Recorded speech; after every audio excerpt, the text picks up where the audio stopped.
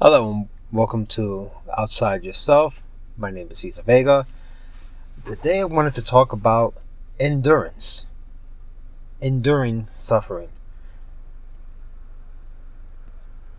Before I gave my life to Christ,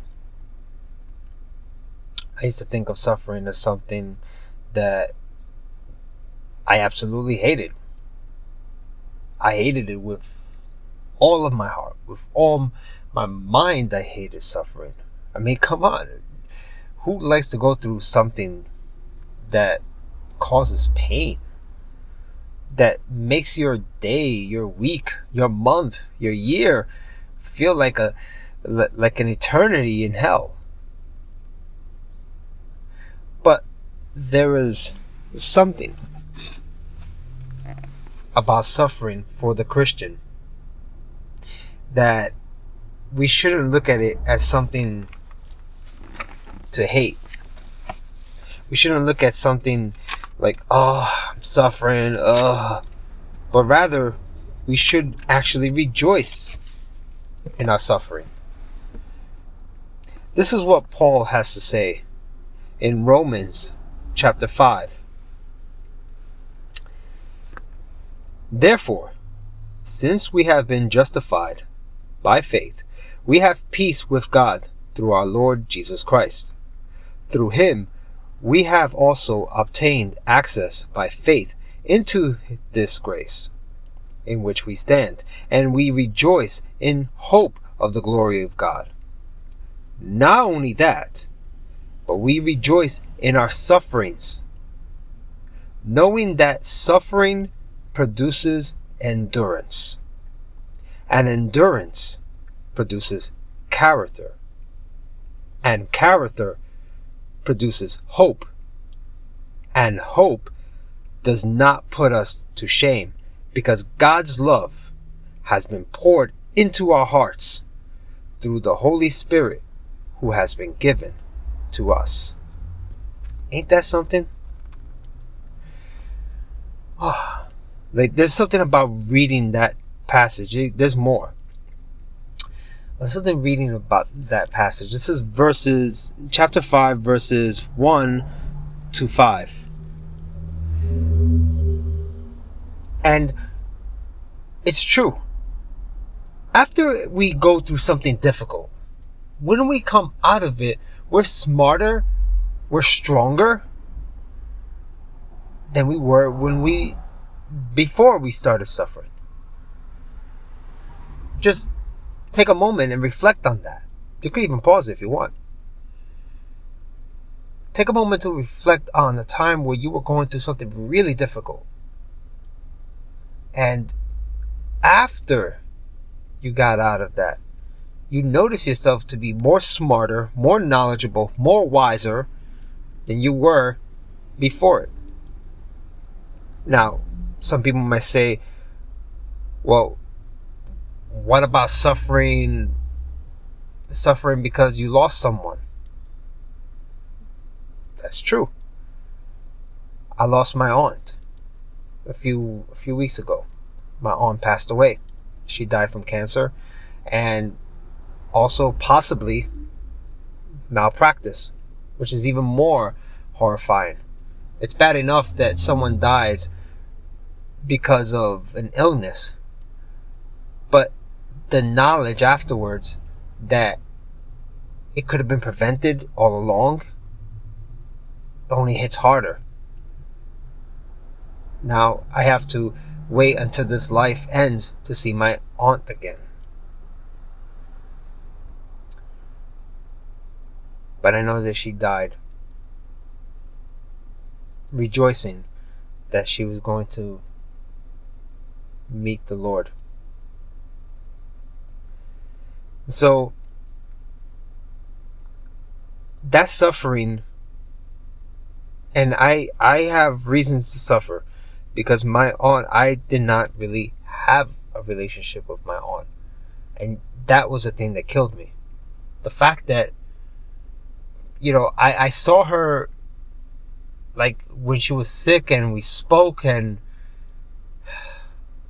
we prayed.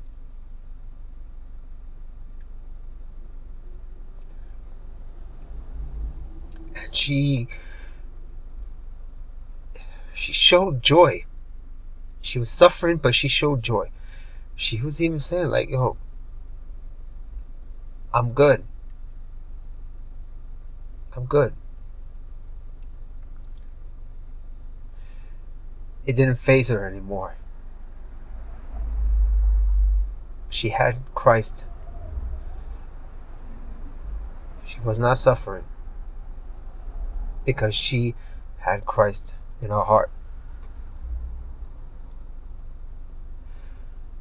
Beloved, I tell you,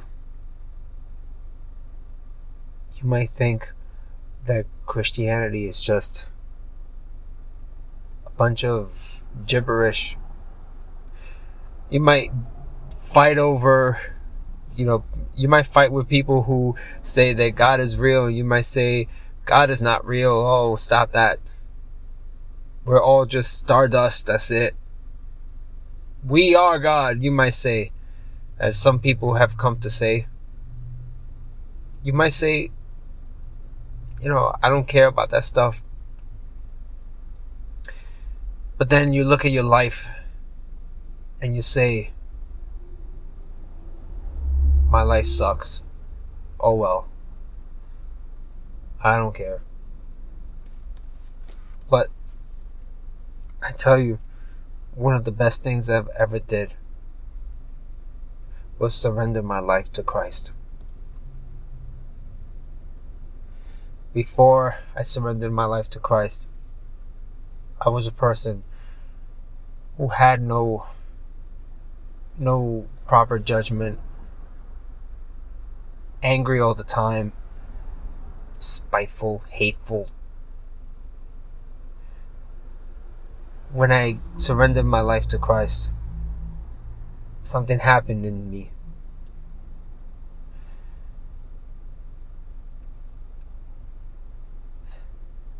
I changed.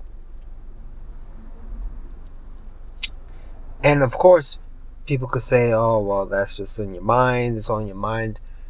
But the Christian acknowledges that it happens in the mind. Everything happens in the mind.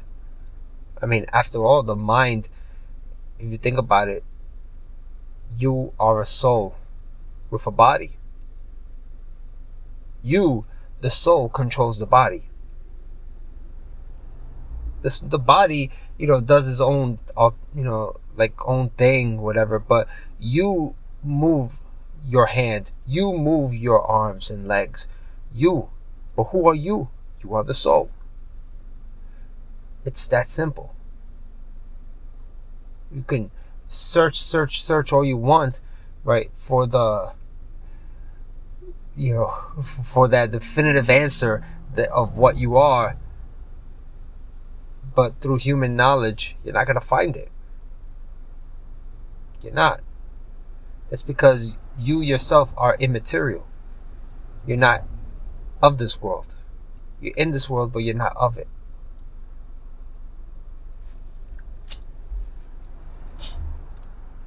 And again, some people don't believe. They don't believe because they need to see it with their eyes. But the Christian walks by faith, not by sight. Because the Christian knows that they're in this world, but they're not of it. Therefore, nothing that this world can produce will convince the Christian to dismiss God, to walk away from God. No.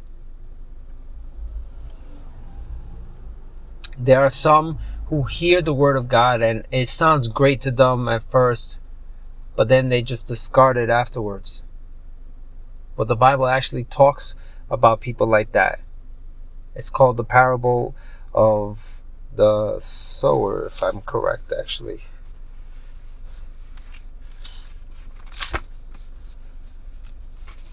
Let me find it here. The parable of the sower.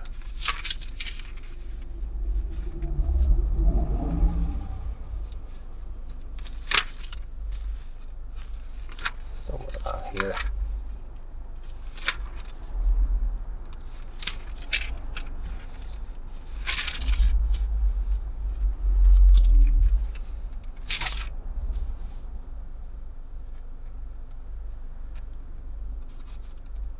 Okay, yes, the parable of the sower. Matthew 13. Matthew chapter 13.